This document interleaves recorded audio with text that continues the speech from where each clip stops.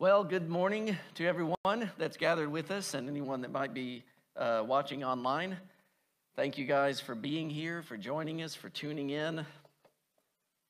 For those of you who don't know me, I'm Slade Reinhardt. I'm the director of our Connect and Grow ministries here at the church. And it's my privilege to bring God's word to you today. We are continuing our sermon series going through the book of Romans called Live by Faith. So if you want to turn in your Bibles, you can go ahead and do that now. We'll be in Romans chapter 9, verses 1 through 13.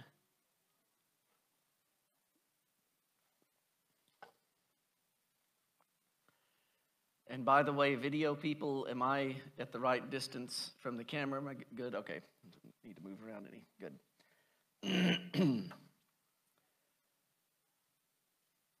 As is my wont, I'm going to start with a little history lesson. The pyramids of Giza in Egypt are counted as one of the 7 wonders of the ancient world. And they were actually completed. This is amazing. I guess I hadn't realized this until I was looking this up this very morning. They were actually completed 25 centuries before Jesus was born. 25 centuries before Jesus was born. To kind of put that in perspective, these pyramids were finished closer in time. Now let's see, how does that work? Let me back up. Okay, you guys have all heard of Cleopatra. Cleopatra lived closer in time to us today than she did to the completion of the pyramids.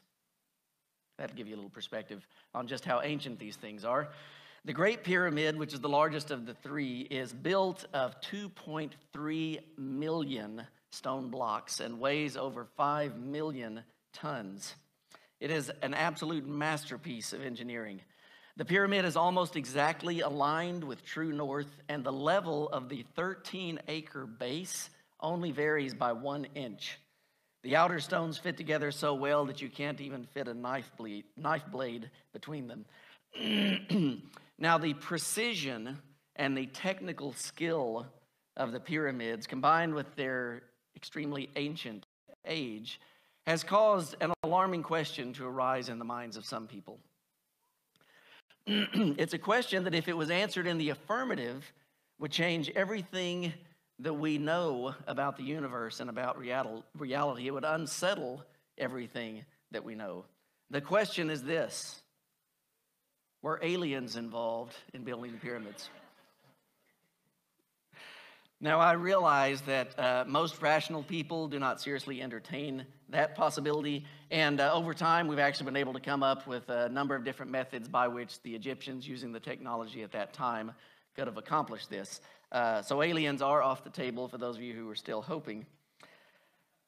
But just for a second, put yourself in the place of someone who was seriously entertaining that. Because again, if you answered yes to that question, that extraterrestrials had existed first of all, and then had intervened into our world and helped to build these pyramids, it would change everything that you think you know about history. The reason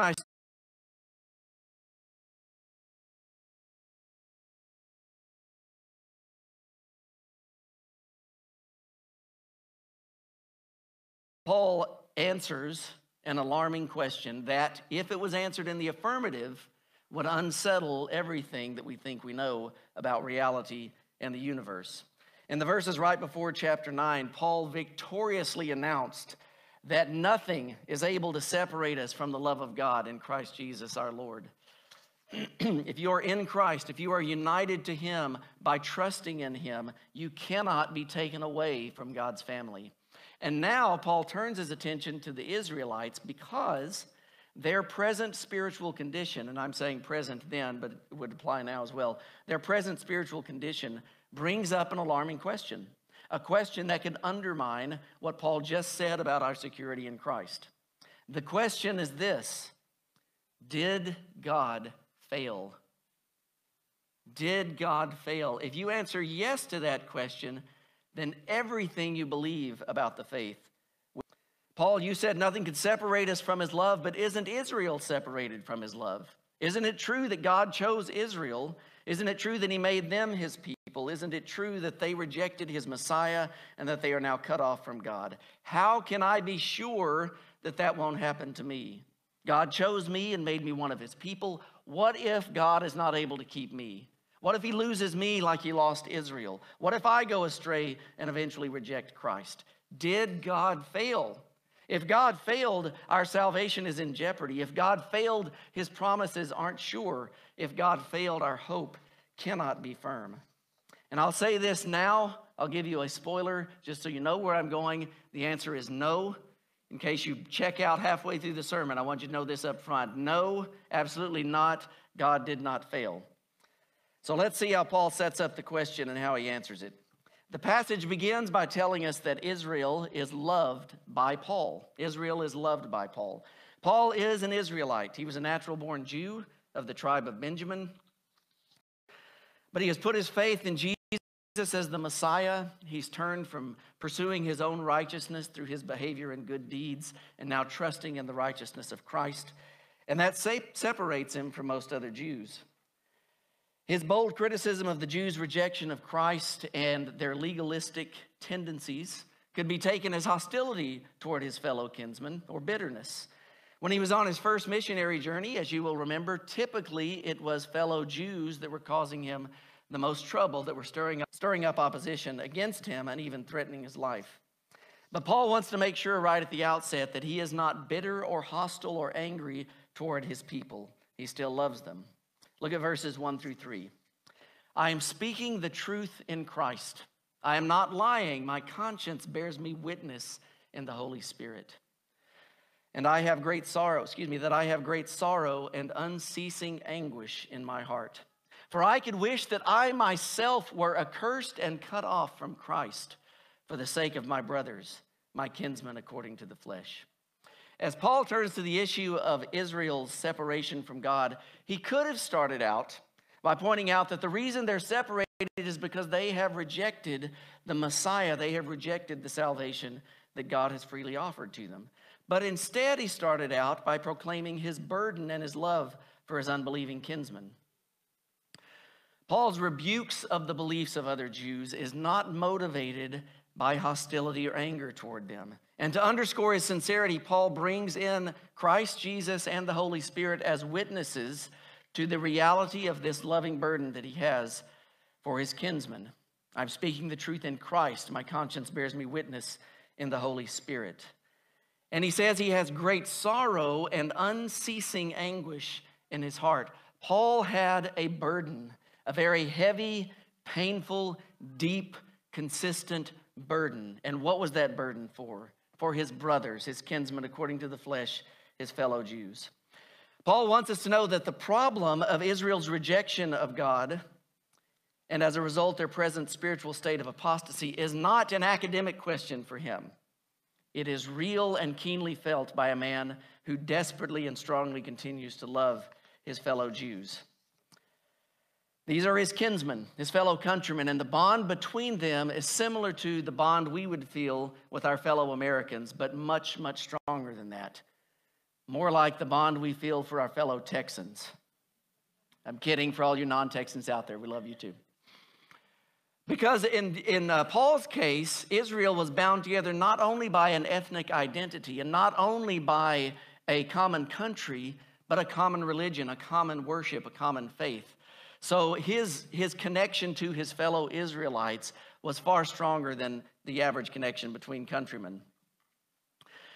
And so he says, if possible, I know it is not possible, if possible, salvation, if it meant the salvation of my fellow Jews.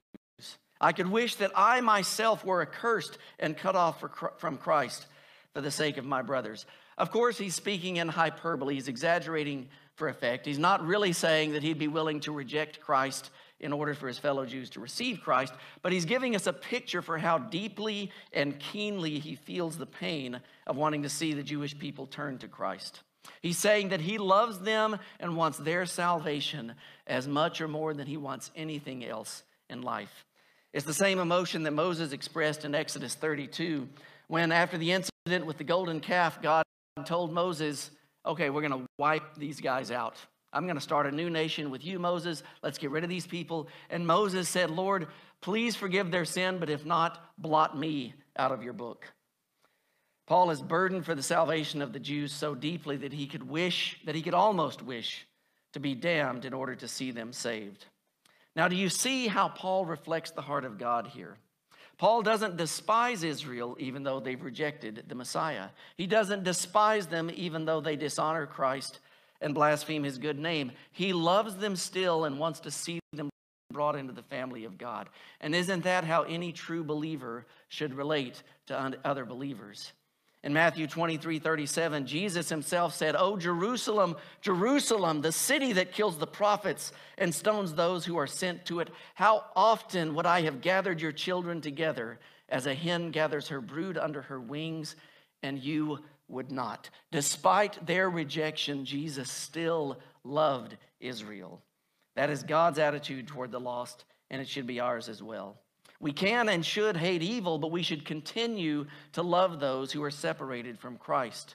If your cousin is constantly spouting anger and hatred and blasphemy toward God, don't give in to the ungodly attitude of hostility or bitterness to him. Pray for him. Continue to show him the love of God. Ask the Lord's heart for your cousin's soul. Even though they had largely rejected Christ, Israel is loved by Paul and by extension loved by God. So after telling us how he feels about Israel, he sets up the question of God's failure by reminding us that Israel was chosen and blessed by God. The question of God's failure only comes up if God had indeed given Israel blessings or advantages or favor that he gave to no other people, and of course he did. Paul confirms that to be true. He's about to list 8 marvelous blessings, unique blessings that God gave to Israel and to no other people. And this is sort of like a jet tour Old Testament and a summary of Israel's spiritual heritage. Look with me at verses 4 and 5. They are Israelites, and to them belong the adoption, the glory, the covenants, the giving of the law, the worship, and the promises. To them belong the patriarchs, and from their race, according to the flesh, is the Christ, who is God over all, blessed forever. Amen. So let's look for just a second of these different terms that Paul lists here. The adoption refers to God's adoption of the nation of Israel as his son. In Exodus 4:22, God said, "Israel is my son, my firstborn." In Hosea 11:1, God said, "When Israel was a child, I loved him, and out of Egypt I called my son." Israel was adopted by God. The glory refers to God's glory that was displayed to Israel. For one thing, there was God's visible presence that was with the Israelites when they were delivered from Egypt. He traveled with them in the form of a pillar of cloud during the day and a pillar of fire by night. There was God's glory that was displayed in smoke and fire on Mount Sinai as he was about to hand the law down to them. And there were many visible expressions of his presence throughout their history. For instance, the glory cloud that filled the first temple after Solomon had dedicated it and brought the ark into it. To them belonged the glory. To them belong the covenants. That refers to the covenants that God made with Abraham, Isaac, Jacob, Moses, and David. All of these covenants that God made with man were made with Israelite men, starting with Abraham, of course, the first Israelite, the father of their people. To them belongs the giving of the law. It was through Moses, an Israelite, that God gave his law, and it was first given to the nation of Israel. To them belongs the worship. This is talking about the system that God set up for worshiping him properly. The Levitical priesthood, the sacrifices, the ceremonies of the tabernacle, and later the temple. These were given to Israel to show how he was to be approached and how he was to be related to. And all the nations on the earth were to look to that to see how they could approach God. The last thing he mentions in verse 4 is the promises. Throughout the Old Testament, God gave promise after promise to Israel, most notably the promise of the coming Messiah. And these promises were always delivered directly to Israel and not any other people. And then Paul adds 2 more blessings that were more than things, they were people. He says, to them belong the patriarchs. Think about the founders of the faith of the one true God, Abraham, Isaac, and Jacob most especially. These are men that were directly visited by God to receive his promises and his covenants. They were the founders and shapers of the faith of the people of God. as well as the people of Israel. And they all belong to Israel. All of the people of Israel are descended from these men. And then on top of that, on top of everything, the absolute crowning blessing, the Messiah was born an Israelite. Jesus was born a Jew. A British journalist from years past wrote a couplet that became famous. Well, if you've never heard it before, I guess it's not famous to you. Famous to some people. The couplet was this: "How odd of God to choose the Jews." In reply, another writer came up with this verse: "But not so odd as those who choose a Jewish God, but spurn the Jews." Jesus of Nazareth, the Messiah, was born a Jew. And as the replying writer correctly put his finger on the issue, you would be a fool to accept the God who revealed himself through the Jewish people and then hold some kind of animosity or hatred toward the Jews when you are indeed worshiping a Jewish Messiah. No higher honor could possibly have been given to the people of Israel than this. And Paul reminds us that Jesus is not just a man, because that's what they were looking for. That was one of the great surprises of the New Testament. Everybody was looking for a man to fulfill all these promises, and indeed a man did, but he was more than a man. It was God himself who became a man and chose to be born a Jew. And then he adds that he is blessed over all, blessed forever. God over all, blessed forever. What a list. What a list. God poured out abundant blessings and favor on Israel and showed them that he had chosen them to be his covenant people. So again, the question must be asked, with all of this that God did for Israel to make them his people, to preserve them as his people, did he fail? Because now, by and large, his people are rejecting his Messiah and are cut off from him. These people who were the special objects of God's favor and affection are now separated from him. So how can you say that nothing can separate us from the love of God? Can I really believe that God will keep me when he wasn't able to keep Israel? So now we get to Paul's answer to the alarming question, did God fail? The answer is that Israel's apostasy doesn't mean that God has failed. Paul freely admits that Israel was adopted by God and that they are currently alienated from him, refusing to trust his son, Jesus the Messiah. It looks bad for God's reputation that he wasn't able to keep his adopted people in his fold, but Paul is about to clear up the situation by showing why Israel's apostasy is not a failure on God's part. Look with me at verses 6 through 9. But it is not as though the word of God has failed. For, here's the reason, not all who are descended from Israel belong to Israel. Not all are children of Abraham because they are his offspring, but through Isaac your offspring shall be named. This means that it is not the children of the flesh who are the children of God, but the children of the promise are counted as offspring. For this is what the promise said, about this time next year I will return, and Sarah shall have a son. Has God failed? Absolutely not. It is not as though the word of God has failed. But Paul, how can you say that? You admit that God's chosen people are cut off from him. How can you say the word of God hasn't failed? Because not all who are descended from Israel belong to Israel. What Scripture is saying is that there are two Israels. There is national, ethnic, physical Israel, everyone who is descended from them.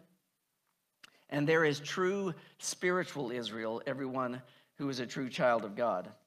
Not everyone who is descended from national Israel belongs to spiritual Israel. Not everyone who is physically an Israelite is spiritual. And to illustrate this truth, Paul shows that God never intended for his promises and his covenant to apply to everyone who descended from the patriarchs, who were the ones given the promises and covenant.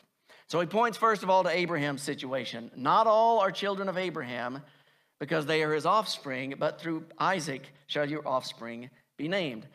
The first we read of God's promise to Abraham is Genesis 12, and God said this, I will make of you a great nation, and I will bless you and make your name great so that you will be a blessing. I will bless those who bless you, and him who dishonors you I will curse. And in you all the families of the earth shall be blessed.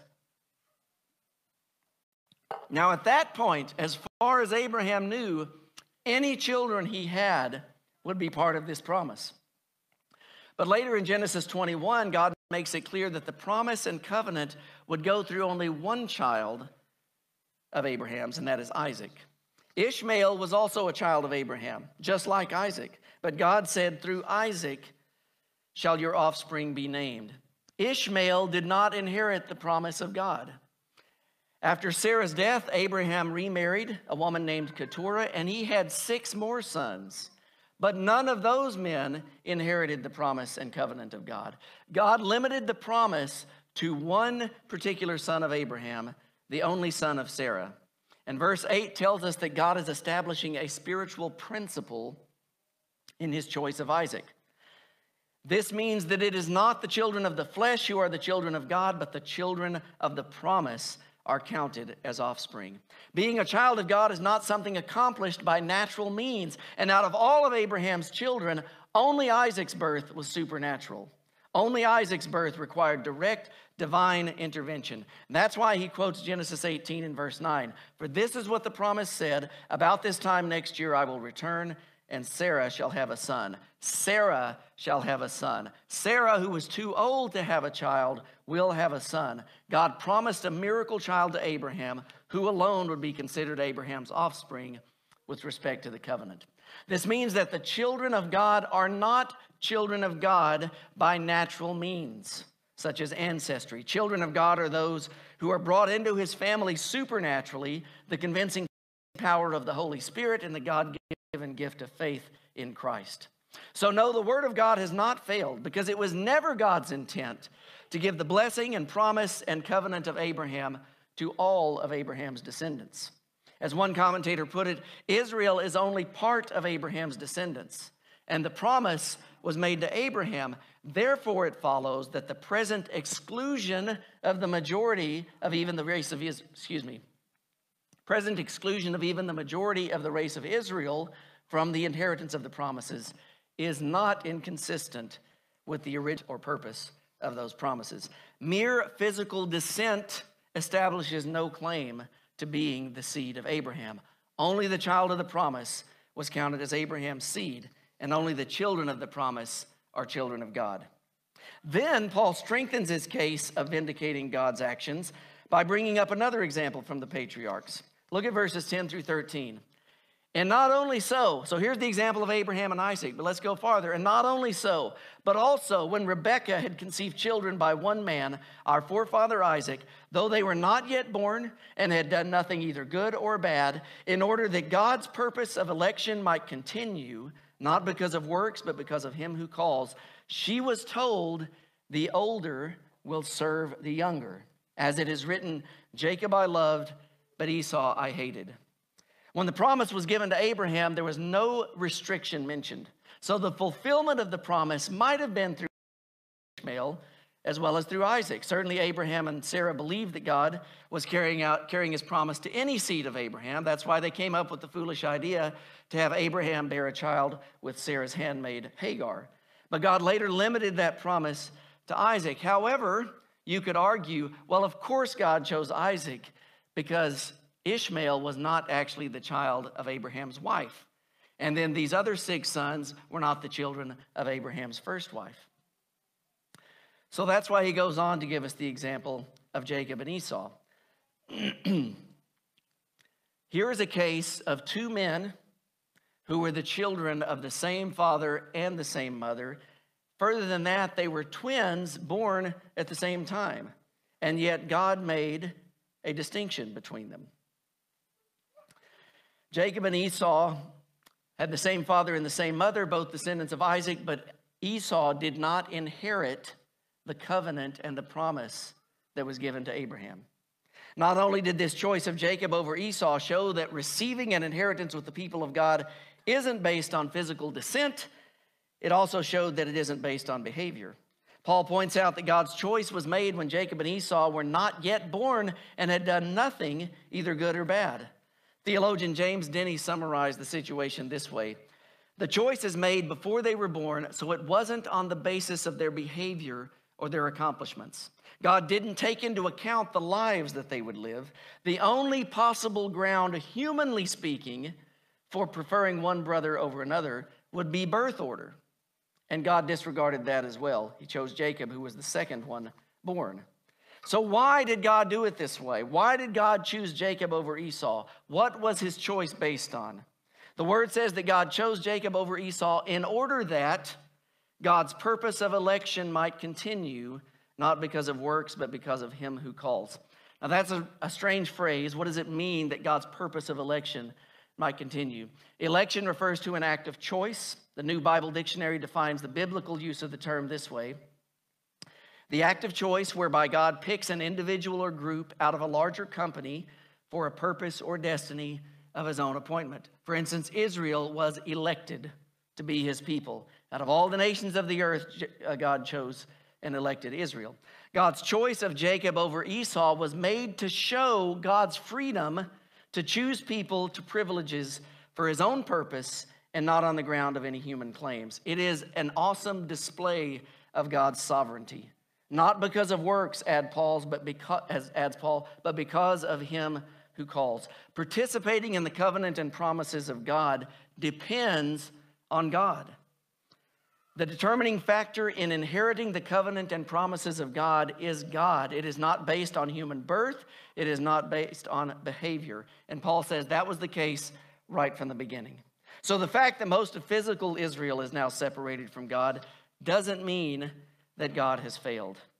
True Israel has not been cut off from God, because true Israel doesn't include everyone who is physically Israelite. And ultimately, anyone's participation in God's promises depends on God's choice. Prophet Jonah said, salvation belongs to the Lord. Salvation belongs to Yahweh. He is the author and the finisher of your faith. This section ends with one more Old Testament reference in verse 13. As it is written, Jacob I loved, but Esau I hated.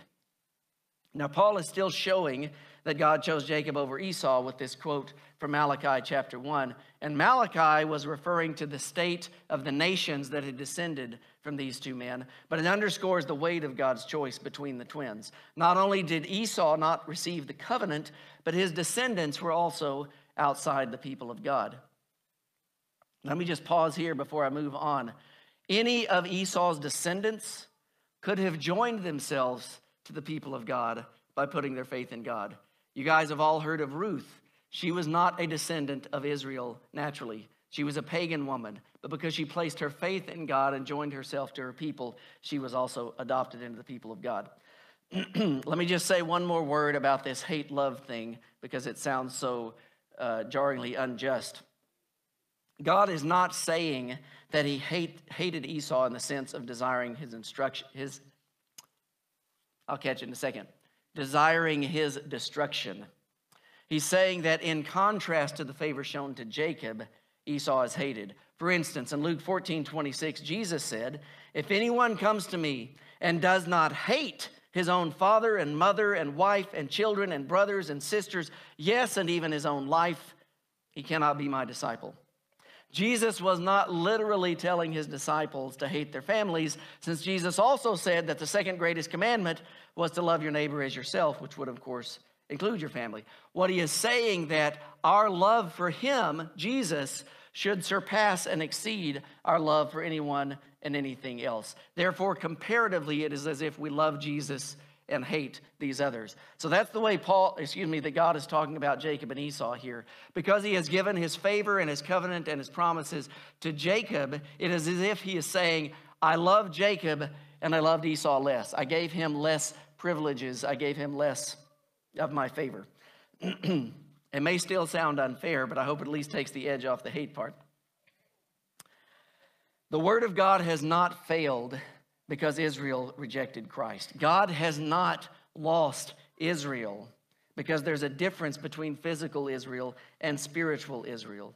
Israel, the physical people, are only the children of God if they become children of promise by trusting in the Messiah, Jesus of Nazareth. In other words, they must believe in order to be saved and brought into the family of God. Now, the main point of this passage is that God's word hasn't failed, even though most of Israel is cut off from him. But I want to focus in on the secondary point. The answer to the question, if God has failed Israel, am I really secure in God's love in Christ? And to put it very simply, you are safe in Christ. God didn't fail his people Israel, and God will not fail you. Yahweh is the God who cannot fail. All wisdom, power, and authority belong to him. Just like the Israelites, you are not saved by your physical lineage, and you are not saved by your behavior. And by the way, this passage contains a warning within it as well. Living under the blessings of God, even experiencing the blessings of God, pardon me, being part of the visible people of God does not make you part of the true family of God. Everyone who was part of Israel during the time of Moses saw the miraculous plagues by which they were delivered from Egypt. They walked with the rest of the Israelites, freed from slavery out of Egypt, even given gifts by the people of Egypt without having to raise a hand in battle or rebellion. They saw the Red Sea parted. They walked on dry ground as the waters were piled up on either side of them. They saw the miraculous giving of the law. They saw God's manifestation on Mount Sinai, and most of them rejected God. Hebrews chapter 4 says the reason that they did not enter into God's rest, in other words, the reasons that they were not brought into God's family, is because they did not unite to God's people through faith. They did not put their trust in God. So being part of the visible family of God, such as Fellowship Bible Church, even being a member of Fellowship Bible Church, does not make you part of the family of God.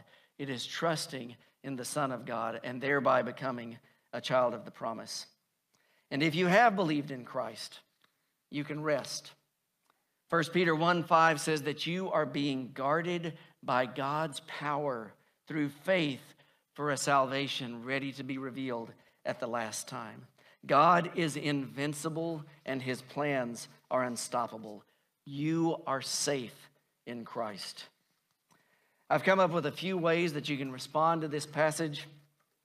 I want to focus in on just one of them. The second one up there, look for an opportunity to explain salvation to someone. And what I mean is this, look for an opportunity to emphasize the truth that we are not saved by being born into a Christian family. We are not saved by being good boys and girls. We are saved purely by faith in the living Christ. You can talk to your child about it one night before bed. Talk to a Christian coworker about it while you're at lunch. Look for an opportunity, pray for an opportunity to talk to an unbeliever about the truth of God's free and merciful salvation. Let's all stand and go to the Lord in prayer.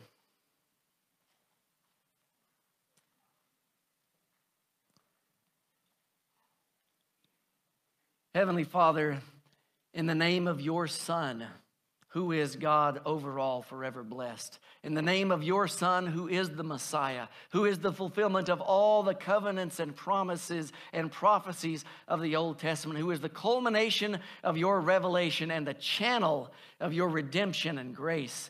In his name we come before you, Lord, and we celebrate and we glory in what you have done for us, in who you are, in your greatness, and the free, glorious mercy you offer to each and every one of us. We praise you, Lord, that salvation is not based upon being born into the right family. It is not based upon doing the right things or having good behavior. It is based upon trusting in your Son, the one who paid the price for our salvation, the one who rose victorious from the dead and now reigns forevermore. God, I pray for your glorious grace over everyone who is gathered here this morning, everyone who is watching this service online. I pray that if they don't know you, that your Spirit would bring to mind the reality of their state, that they are living under your wrath, but that you are offering them grace, forgiveness, and eternal life if they would just believe in your Son. And God, for all the believers that are joining in, I pray that you would re-encourage them, reignite their love for you, reestablish them in their faith in you. Manifest your life through us, God. Bring glory to your name this week. In your holy name I pray. Amen. God bless you, my friends. Have a great week.